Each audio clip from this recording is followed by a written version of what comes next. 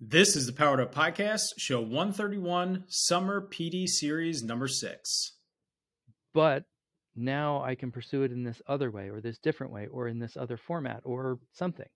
But if it was your goal and you disappear, then it ends, and it's like they're not, they just have a negative experience from that goal, and so they may associate that with goal setting itself, and that's not a good outcome.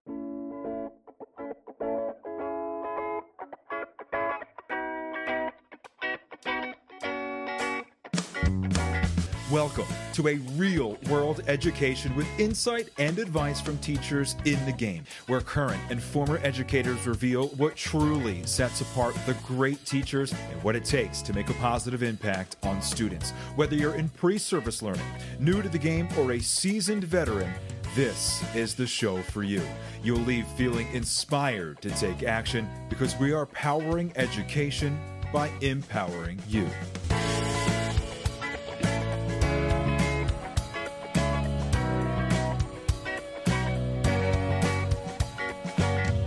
Hey, what's going on, everyone? This is Ken Ehrman, host of the Powered Up Podcast, and I am here without my typical co-host, Mr. Matt Rogers, but I am here with my good friend Don Berg coming back to the Powered Up Podcast. I am super excited to have you back, and I am super excited to continue our second annual Summer PD series. If this is the first time you are listening to our podcast overall, you're jumping right in the middle of our Summer PD series, where we break the format of our typical show and we try to dive deep on a specific topic that we feel would be most beneficial for our listeners and our teachers during the summer break. Our typical show format, we have on amazing educators, authors, speakers, or scientists and researchers, like we have Don here with us, and we get to know their passions, what has led them through their career in education and related to education. But tonight we're really diving deep on a specific topic. So for purposes of this conversation, in addition to being the host of the podcast, I am a former fifth grade teacher, former elementary STEM teacher, and I am now serving as a secondary instructional coach. Don, welcome back. Say hi to everybody and give them a quick intro of who you are and what you do. All right. Thanks for having me. My approach to the experience in the whole world of education came from a very different angle. When I have over a decade of experience leading children in a variety of settings, but not usually in a formal classroom setting. So one of the most interesting ways I did that was actually homeschool other people's kids for a time. And yet is about using the community as the primary learning resource, really diving into what was available, libraries, parks, whatever it was. But I then later on went and got a degree in psychology and studied patterns of motivation in two schools that operate in very different ways for my thesis research. So I have both practical experience working with kids and a degree in psychology, and so that's what I bring to the conversation. Excellent. Thank you so much. And for those of you listening, if you did not hear when Don was on our show before, he was on show 107. So I would encourage you to go back and check that out, because it was a really, really interesting show where we learn a lot about, like Don said, the science and the understanding behind things that happen in the school that can really help impact our instruction. So today I want to focus on the topic of goal setting. And I am personally very excited about this conversation because I am an extremely goal-oriented person. I set goals in many different facets in my life. And when I honestly evaluate it, sometimes I knock them out of the park, and other times they completely fade away. And so I'm interested to see how this conversation can not only help me, but when I was in the classroom, self-contained fifth grade teacher, goal setting was a huge part of my classroom right off the bat and throughout the school year. So I want to talk about those experiences, but really lean on you, Don, as well, with your understanding and your knowledge related to this topic. So to start off nice and slow, how would you define goal setting? And are there any common misconceptions that you think exist around goal setting that would help clear anything up for our audience? Yeah, I think goal setting is really interesting because it's one of those things where we, on the simplest level, it's just sort of like, I have an intention, I'm going to do something, and there's some state of the world or state of myself that I see a difference between the way I want it to be and the way it is. And then so therefore you have a goal, you have a way to get to that different place than you are already. So that's a very simple way to look at it. But it turns out that it's really complicated. Because what we don't realize is that, sure, I have this intention, but there's a whole set of processes going on in my brain that I'm not even aware of. In fact, most of what we think about, if you think of thoughts as just anything going on in the brain, most of what you're thinking is not available to the mind that's setting goals, the mind that is, deciding on what the way the world should be versus the way it is. So that actually introduces a lot of complication that is really hard to wrap your brain around, because you could say that there's these ways that your brain has these goals that you're not even aware of. so it's immediately complicated by the fact that you're trying. Well, I mean, the simplest thing is like your body is trying to maintain some homeostasis, trying to keep itself fed and watered, and keep the oxygen coming in. So like kind of like bringing in Maslow's hierarchy, like those essential needs are almost goal. Your brain almost looks at those as, right. as goals. I mean, see that Maslow's hierarchy is a little tricky because there's no hierarchy. There's a simplistic hierarchy. Yes, you will die sooner from loss of air than you do loss of food. Okay, so there's a simple time hierarchy. But in terms of the way often people talk about hierarchy of needs, like they'll say, you have to meet certain needs before you meet other needs. Not really. Now, when you run into those time horizons, like, yes, if someone's really starving, they're not going to be getting other needs, like that's that time. Right. But we also have to recognize that, someone like Gandhi did fasting as a part of his protest. So he was doing amazing goal-oriented, purposeful work in the world while he was literally starving himself. Because later in his life, he was, trying to keep India together or to, make progress on things. So he was overriding what are usually considered lower goals, like he was overriding the need for food with purpose and with these meaningful goals that were super important for not only him, but to many people. So I basically Maslow's hierarchy isn't really a good model, but right.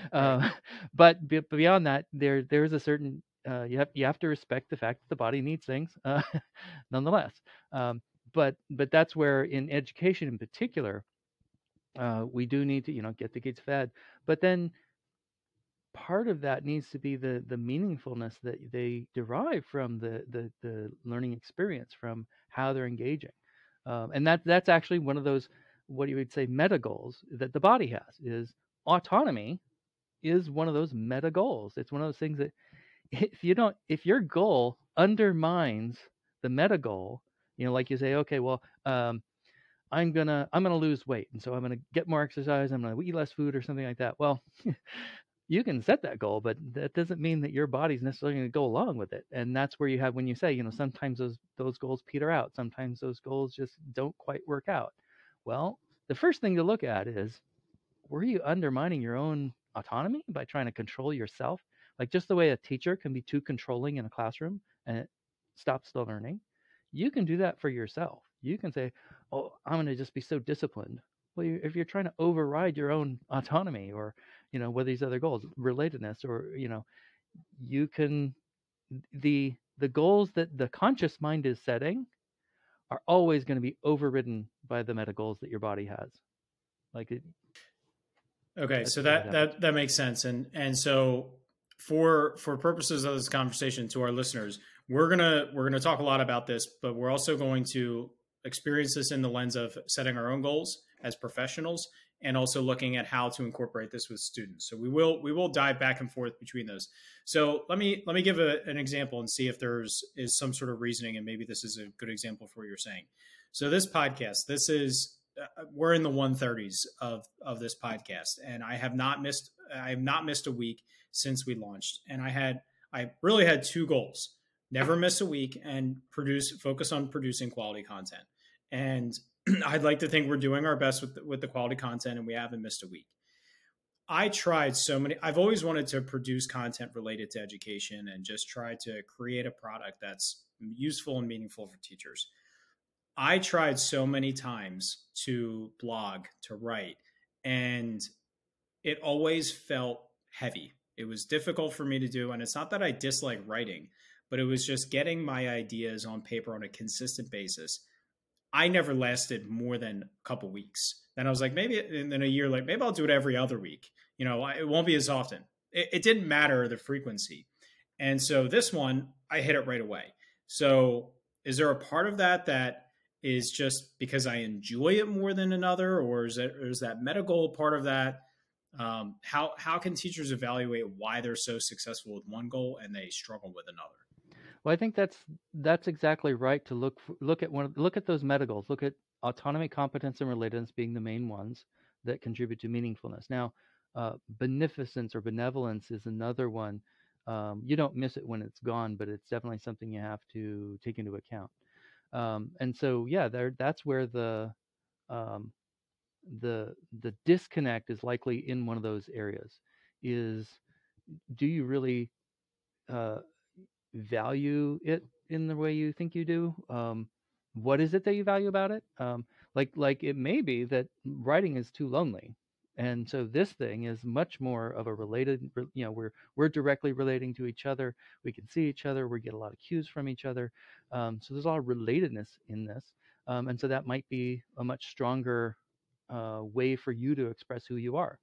And enjoyment is likely one of those things that's derived from getting all those needs met. It's all juicy and interesting because you have these ways that you're operating to be competent.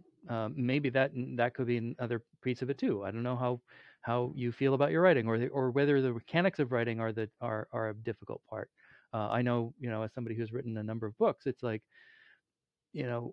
I never saw myself, as a writer per se, although I have a bunch of books out. It's like, but that was also there's an overriding goal of like, oh, okay, I really enjoy the process of putting the ideas together.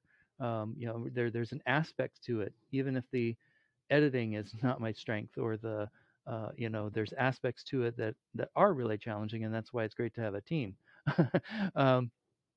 And I also have produced a lot of videos in the last couple of years, and that I find that's actually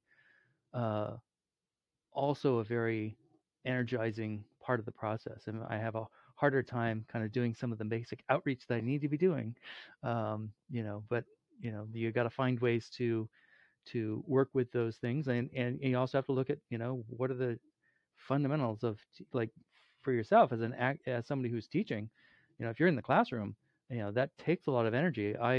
My writing made a transformation when I was able to kind of quit the day job and really focus on the writing and that process. And so, it's getting into it, finding those leverages for how to pursue it in a way that's really satisfying is very important. Okay, so how do teachers set a successful goal for the school year? So let's just say that it's summertime, they're listening to this, and they want to approach the year and they want to set some sort of goal related to what they do on a daily basis with students, whether it's an instructional goal, relationship goal with classroom culture, anything that impacts the daily practice of their classroom. How can they search for that goal successfully and set themselves up to successfully pursue it? Yeah, I think the really the thing about knowing yourself is, okay, figure out the intersection between what I'm good at, what I enjoy, and what I have to do. Um, is where do those things come together? And sometimes there are going to be things that you just got to do. And if the more you can frame the necessary activities that you may not necessarily want to do but have to do, the more you can deeply uh, uh, play with or be in the bigger picture. The how does this serve your other goals? How does it, how can I find something about this that really is an expression of who I am?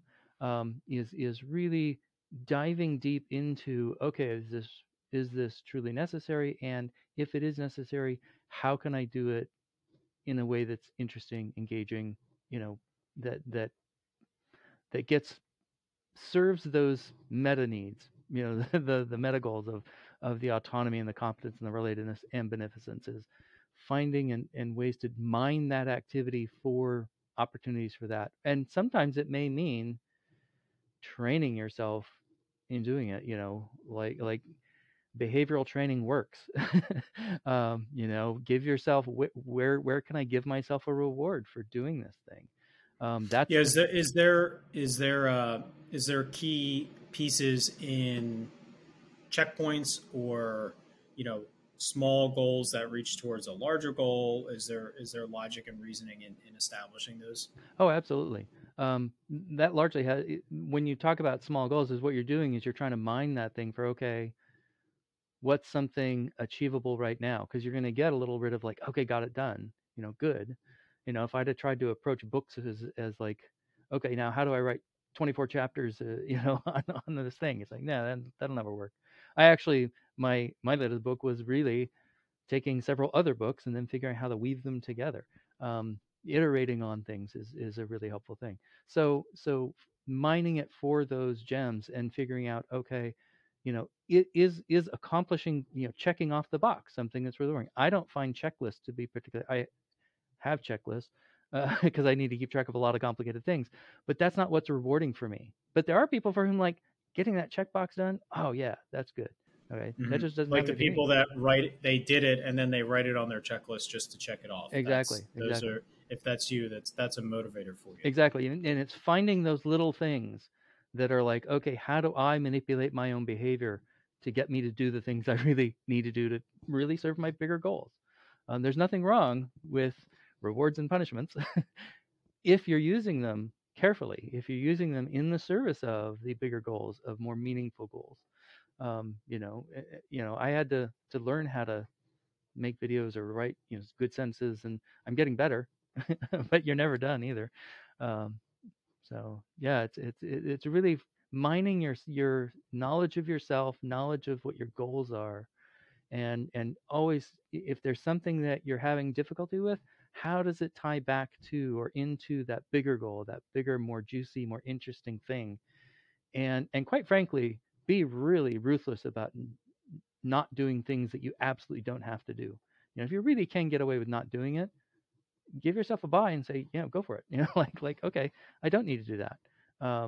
But that's a tricky decision too, especially if you're talking about being in a context of teaching where you've got kids and you've got principals and you've got a larger system. That's where in that context you really need to probably be collaborating on what are the things I really have to be doing.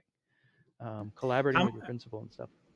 How much of a benefit do you think it is for people to have, whether it's an accountability partner or people involved in the goal with them, to help them move towards what they're ultimately striving for?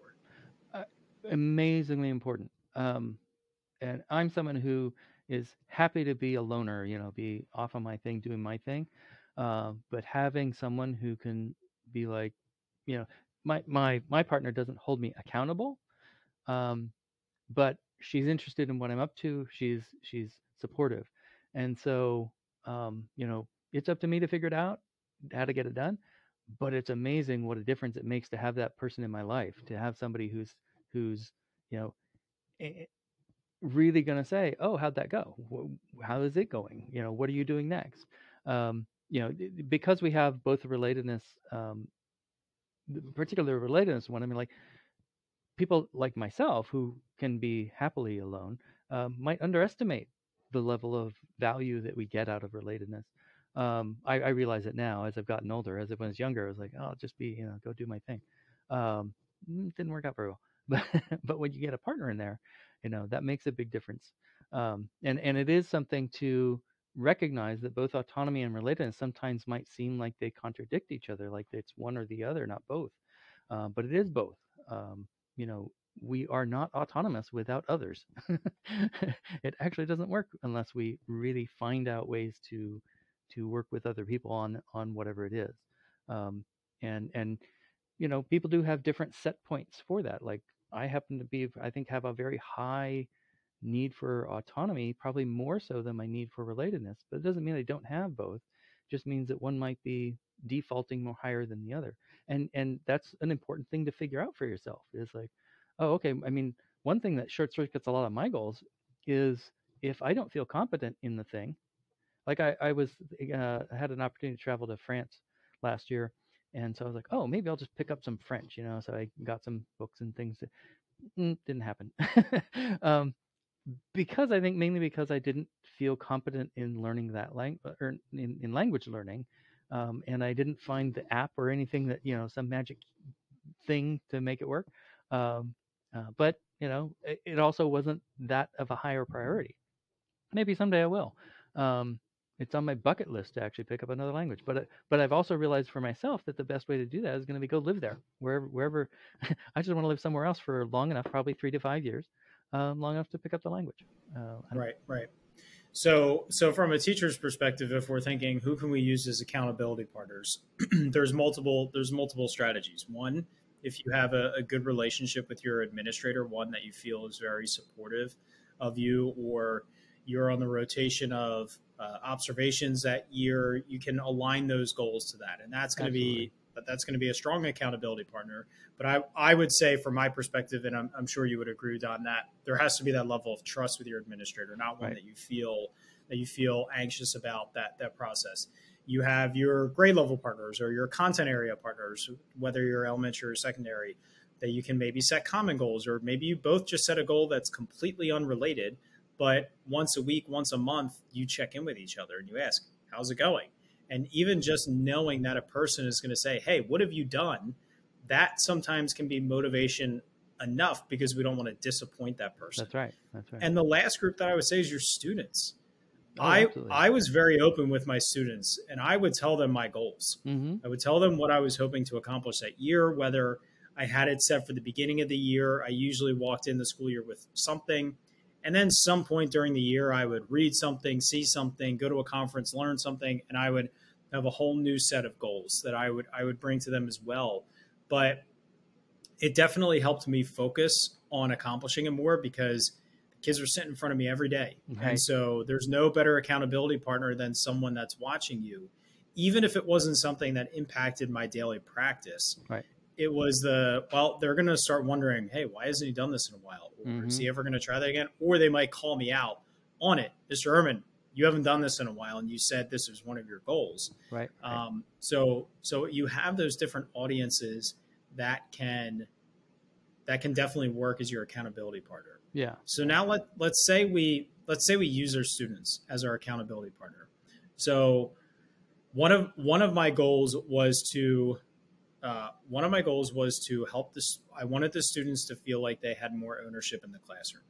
And so I slowly created different ways for them to take ownership. One was designing the physical space of the classroom right off the get-go in the beginning of the school year. How does a child, whether they're age 5 to 18, seeing a professional, a teacher, or someone they hopefully respect and have good rapport with, seeing them work towards a goal, does that have any impact on them and their own goals? Oh, absolutely. I think it's the modeling of how to value your own time, energy. What you're doing, is it worth investing in accountability, goal setting, like the structures that you create, really, they're really going to see it and go, oh, okay, that's an option. That's something I could do. Particularly if you're really, being honest about when it works and when it doesn't. They need to see that there's a process.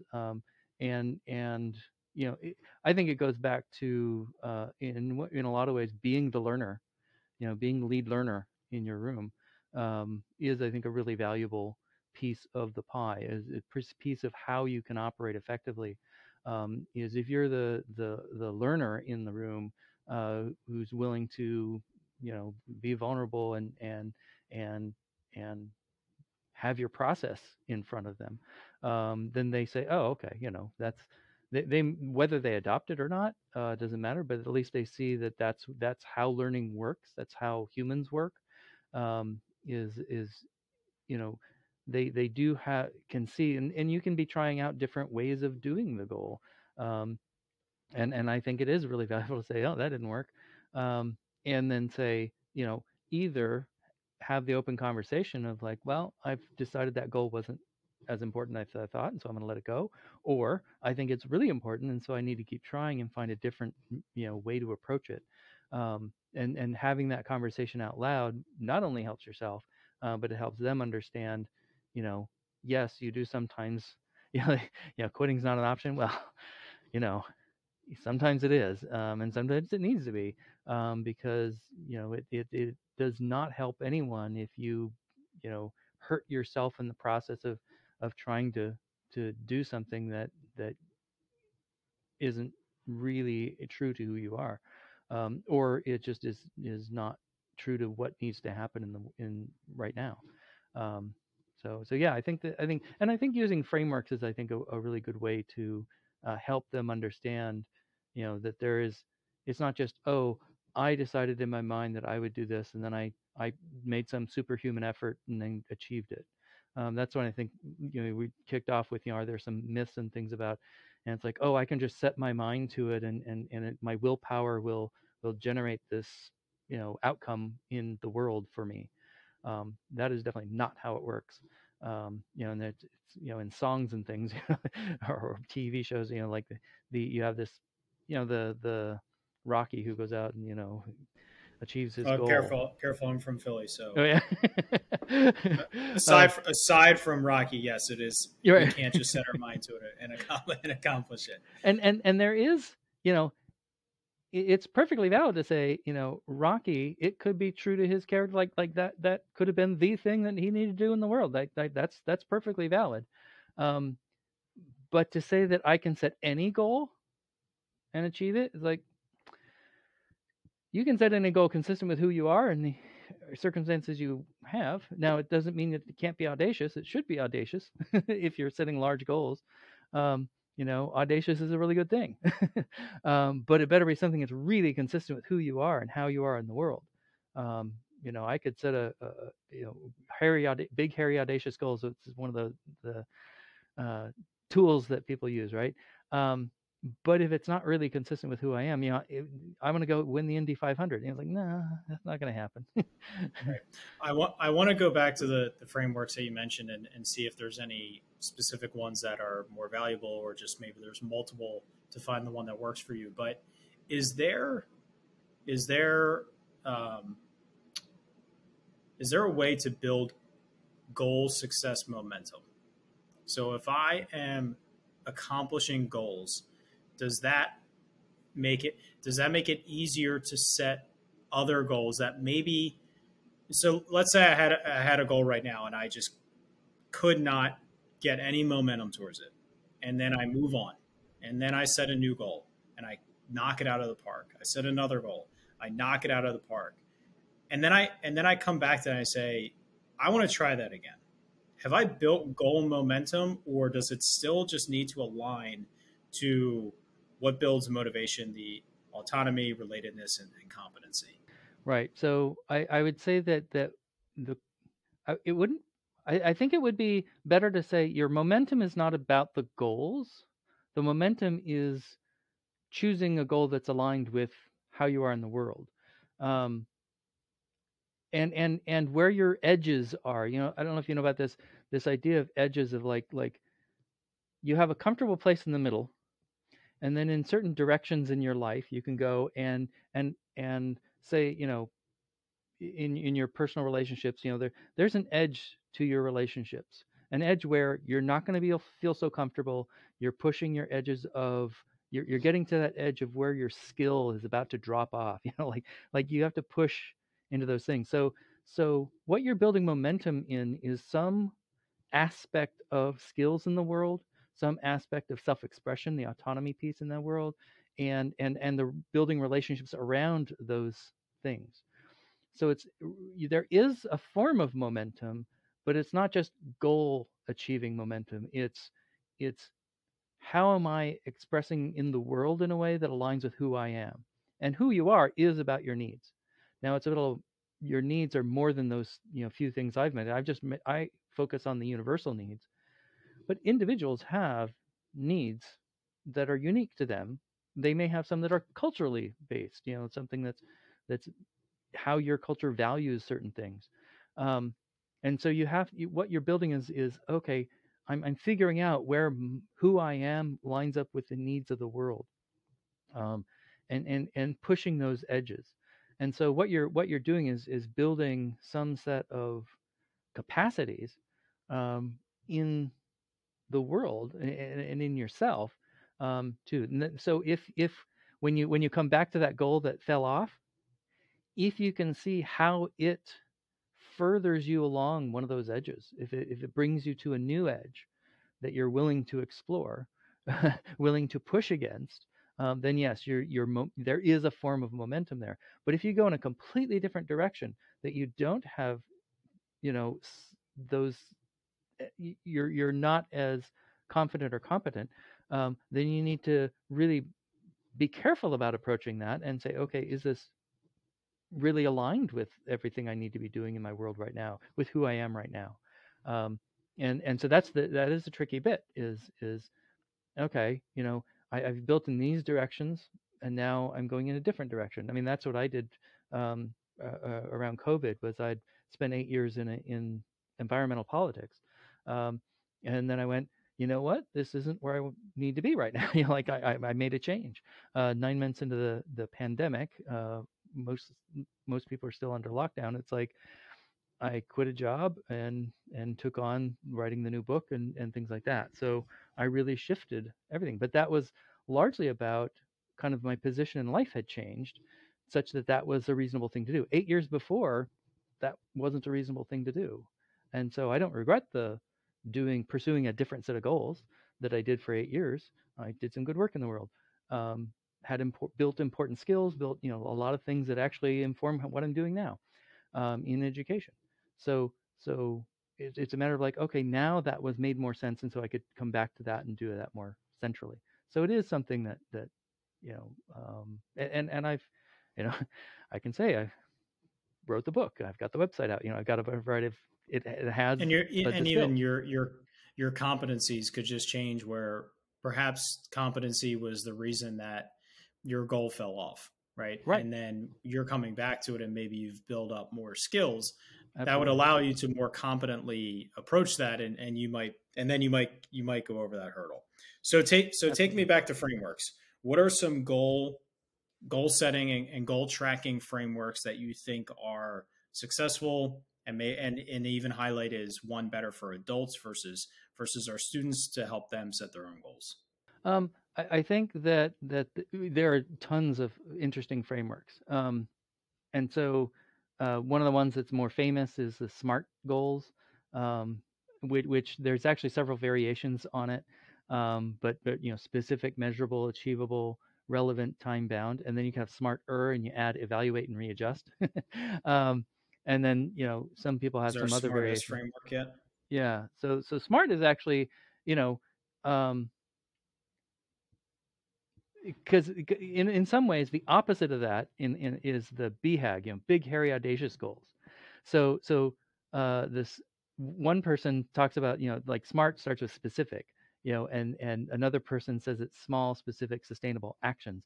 So there in some ways the big, hairy, audacious goals are you need to look at where you're talking about. Is this a team thing? Because that's where the big, hairy, audacious goals actually came from. Was really about whole companies and large groups really setting a big goal. Like, okay, you've got a whole team, you've got a lot of variety of things. That makes sense. But BHAG goals may not be the best thing for your personal life, and may not be the best thing for students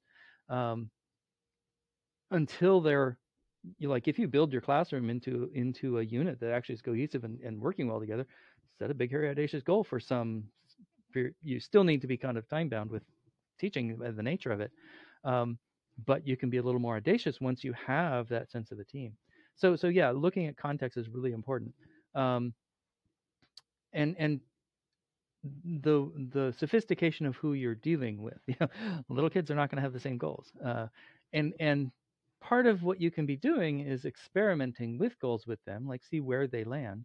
One of the things, there's another a framework that I wanted to call HARD goals: heartfelt, animated, required, and difficult.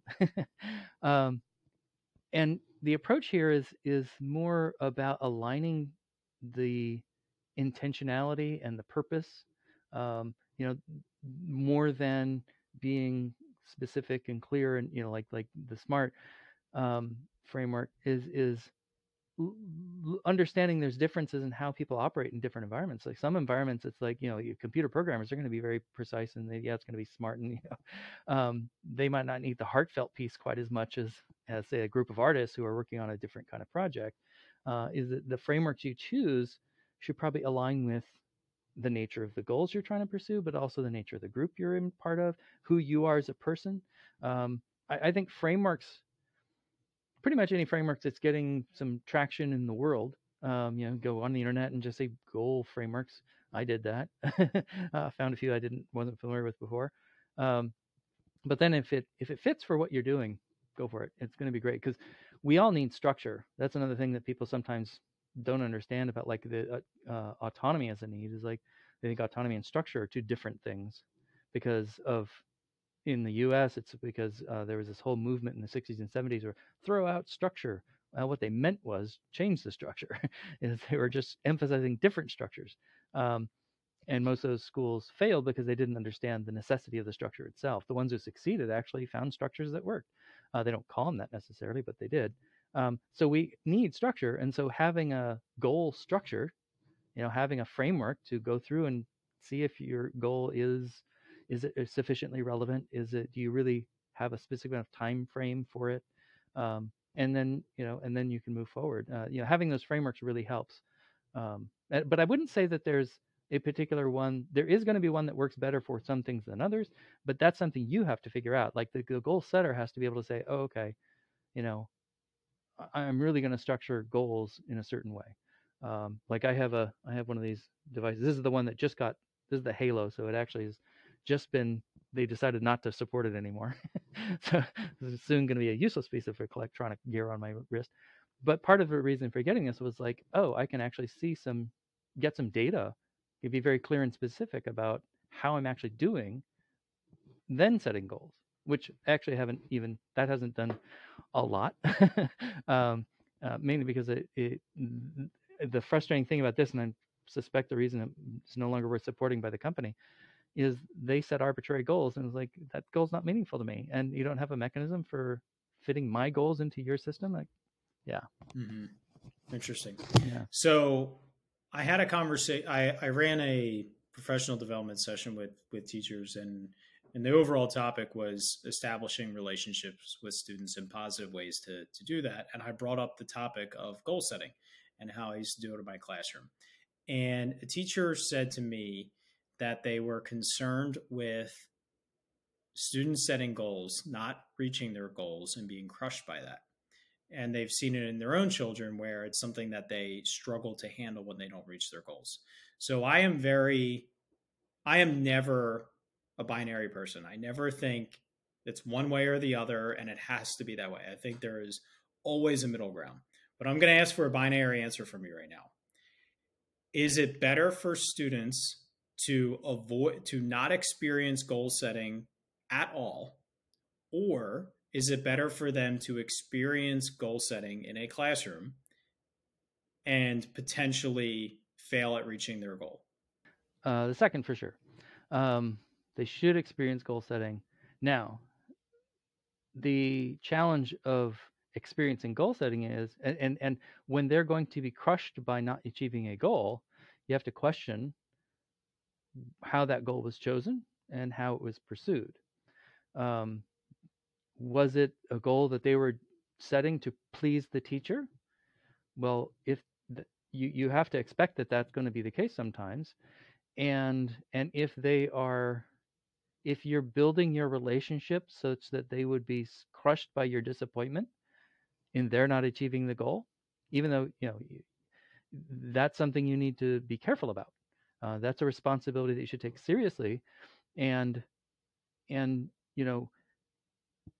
this is where getting to know your students is so important.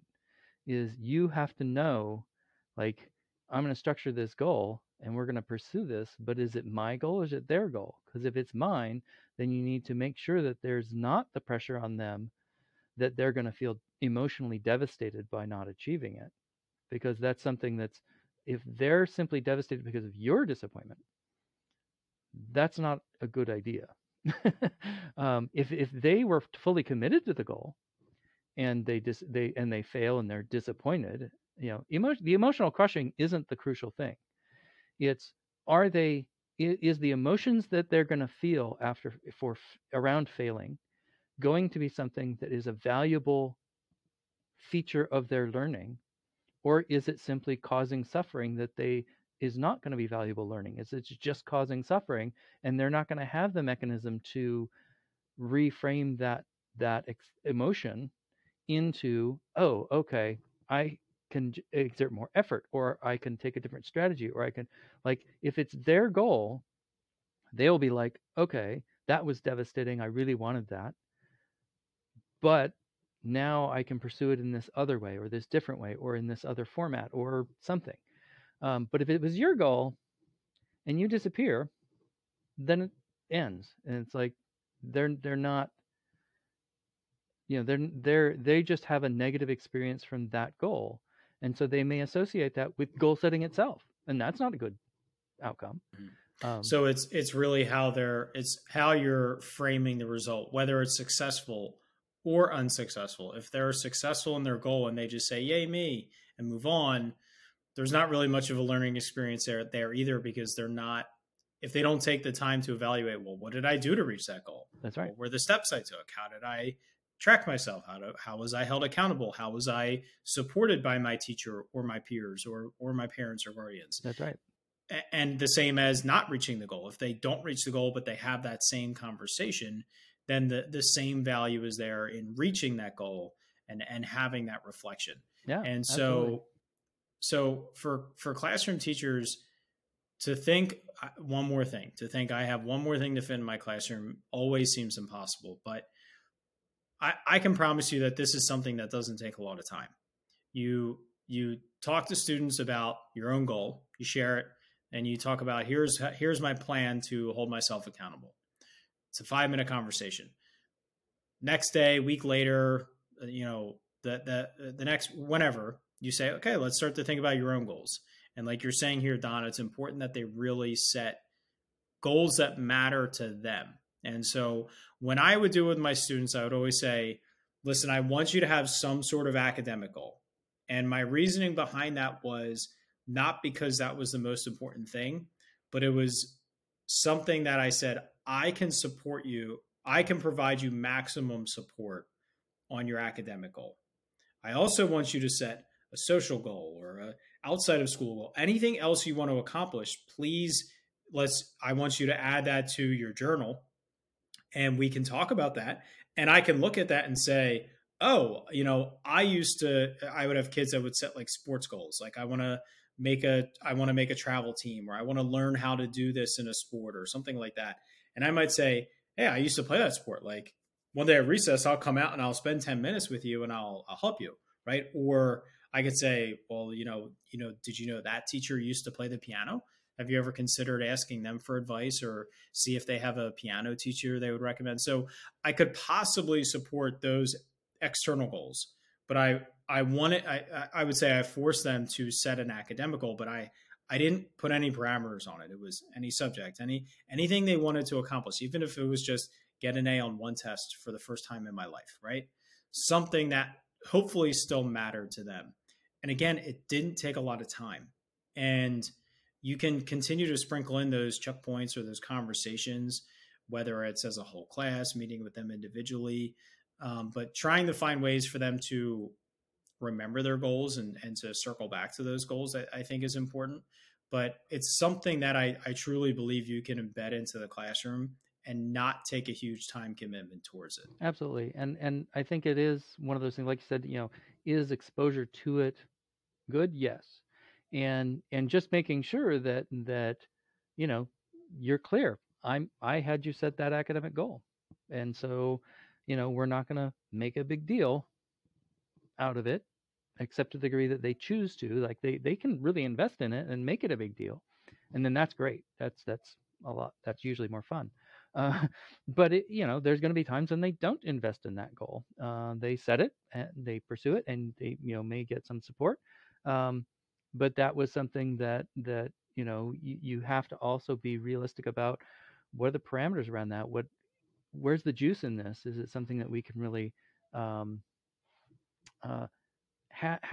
it be the goal that like, okay, it's great if you achieve it. We're not going to be too upset about it, but we're going to have the debrief about that goal in any case. And that's what you're pointing to before, is if you have the debrief, regardless of what their investment was, part of the reflection can be, how invested were you? Is this important to you? Well, if it wasn't important and you didn't achieve it, then, okay, we'll try again with something maybe a little less, ambitious, or something that fits better with your level of investment. But also having that other goal is really important too, because then they can see whether there is something that personally they said it. It wasn't as it was. You asked them to set it, but it's going to be a little more of an investment for them because they created it from whole cloth, so to speak. So yeah, I think that's a really good. Yes, you should do it, expose them to it, find out ways to make sure the goals fit into the classroom experience. But then also you have to follow through with it and make sure that you remember it and follow through on it and debrief it when whatever the endpoint was, whether that's the game that they played or the the recital or whatever it is their goal was, but having some way to then say, oh, okay, how'd that work? Regardless of the outcome. Yes, you succeeded, but why did you succeed? Or if you didn't succeed, why didn't you succeed? Mm-hmm. And listen, just try it. We get busy. I'll tell you flat out, I could think back to years, or I won't even know the specific year, but I can tell you right now, I set goals with my class, and then 4 months later, I said, wow, none of us have looked at a single goal, including me, and look what happened. How many of us actually accomplished anything towards that goal? Great, not many of us, because we didn't spend the time, we didn't talk about it, we didn't circle back to it. So even in my complete lapse of supporting goals, it was still a learning experience to say, you can write something down, but if you don't think about it and you don't track it and you don't have a conversation around it, it's not going to move the needle. And so, and keep it simple. Have the kids write a 1-sentence goal, 1 sentence that relates to what you teach. Secondary teachers, I know you have more kids. You as a self-contained elementary teacher, you only have 30. As a secondary teacher, you might have 150. But just boil it down to 1 sentence and just keep that on your class roster. And just, it's something you can glance at. And then it's, as you progress through, you can say, oh, this student has a writing goal. They're turning in a writing assignment. Let me highlight this with them right now. So just keep it as simple as possible. And even if there's, let's just say, mediocre success towards it, if you are circling back to a goal a student has set, even if they don't accomplish that goal, or even if it's a small goal that they reach, the fact that you are circling back on a goal that they set is going to have a huge impact on the rapport and relationship you have with that student, because it shows that you care and you listen to them and you are intentionally trying to do something to help them that they set for themselves. So I just think there's so many valuable pieces to it. So I want to, we need to cut this conversation off at some point just for time purposes. So is there anything really important related to successful goal setting that you don't think we've talked about here that would help teachers maybe push past the momentum or help them accomplish goals if they are someone that really has struggled to set goals and reach those goals? I think we've actually done a pretty good job. I think the I think the most important point, though, which I kind of kicked off with, was around those kind of meta goals that underlie all the goals you're setting.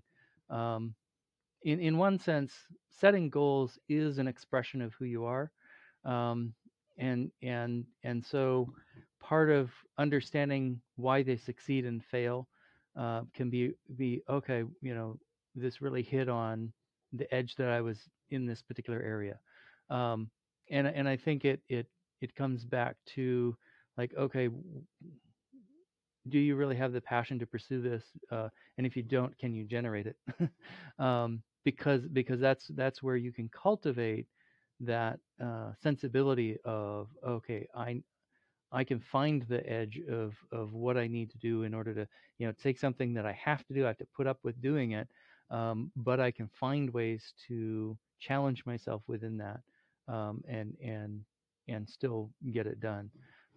So I think it really gets to digging deep in yourself to ensure that you're really bringing your all to how you're pursuing it or how you're formulating it and how you're pursuing it, and then how you follow up with it, to say, okay, I think it's really important to, when you mess up on a goal, when you discover, oh, I haven't paid attention to it, is do the debrief and say, okay, why didn't that work? What was it? And you're going to deepen your ability to formulate good goals and have effective strategies for pursuing them by doing those debriefs. So you'll build that skill as well, even when it's hard. Right. And if you're struggling to think of something, teachers, and you haven't done this before, make your goal to set goals with students and to hold them accountable. That's the perfect way to kick it off. So your goal is to support their own goal setting pursuit, and that's a great way to try to introduce it into your classroom, because then you're focused on how to successfully embed it into your daily practice or your weekly practice with them. So Don, thank you so much for coming back and joining us. Can you let our audience know where they can find out more about you and where they can check out some of your books, and maybe just a quick elevator pitch on what some of those books would be for teachers? So the best place to find me is holisticequity.org. And my book is called Schooling for Holistic Equity: How to Manage the Hidden Curriculum in K-12. For me, that's the place that I've poured myself into that forum and made a lot of videos, and my book is available there. One of the things that just came out recently is a tool that I offer teachers to help them with assessing climate in your classroom in real time or close to real time. So it's called the formative climate assessment. So you're probably familiar with assessments that are done once a year or twice a year. This is one you can use on a weekly, monthly basis and really find out whatever it is you're doing to build the climate, a positive climate in your classroom. Do you know it's having the effects you want? This is a tool you can use very quickly and easily. Figure out what's going on. What is the climate in your classroom at this moment? Right now, the pieces that are available are around the need satisfaction for the students in the classroom, but more pieces around motivation and engagement will be coming available. But you can really get some good feedback and very specific, actionable data on what's going on and how to improve the climate immediately. So look under the Tools tab at holisticequity.org for the formative climate tool. Excellent. Thank you so much, Don. And we will link up to your website on our show notes page, which can be found on our website at powereduup.com, or wherever you're watching and listening to this, you can just scroll down and there will be a clickable link there for you as well. So thank you again for joining us. I love this conversation. It's helping me reflect on my own goal setting And I think it'll be helpful for teachers that are looking to embed this into their classroom for their students, as well as setting their own goals. And thank you to everyone for listening. If you have not already, please subscribe wherever you're watching or listening to us, and share this out with other teachers to help them learn and grow as well. And so I hope you're enjoying your summer, and you can start to think about and reflect on some goals you want to set for the 2023-2024 school year. So Don, thank you so much. And hopefully we left you feeling powered up as we power down this episode.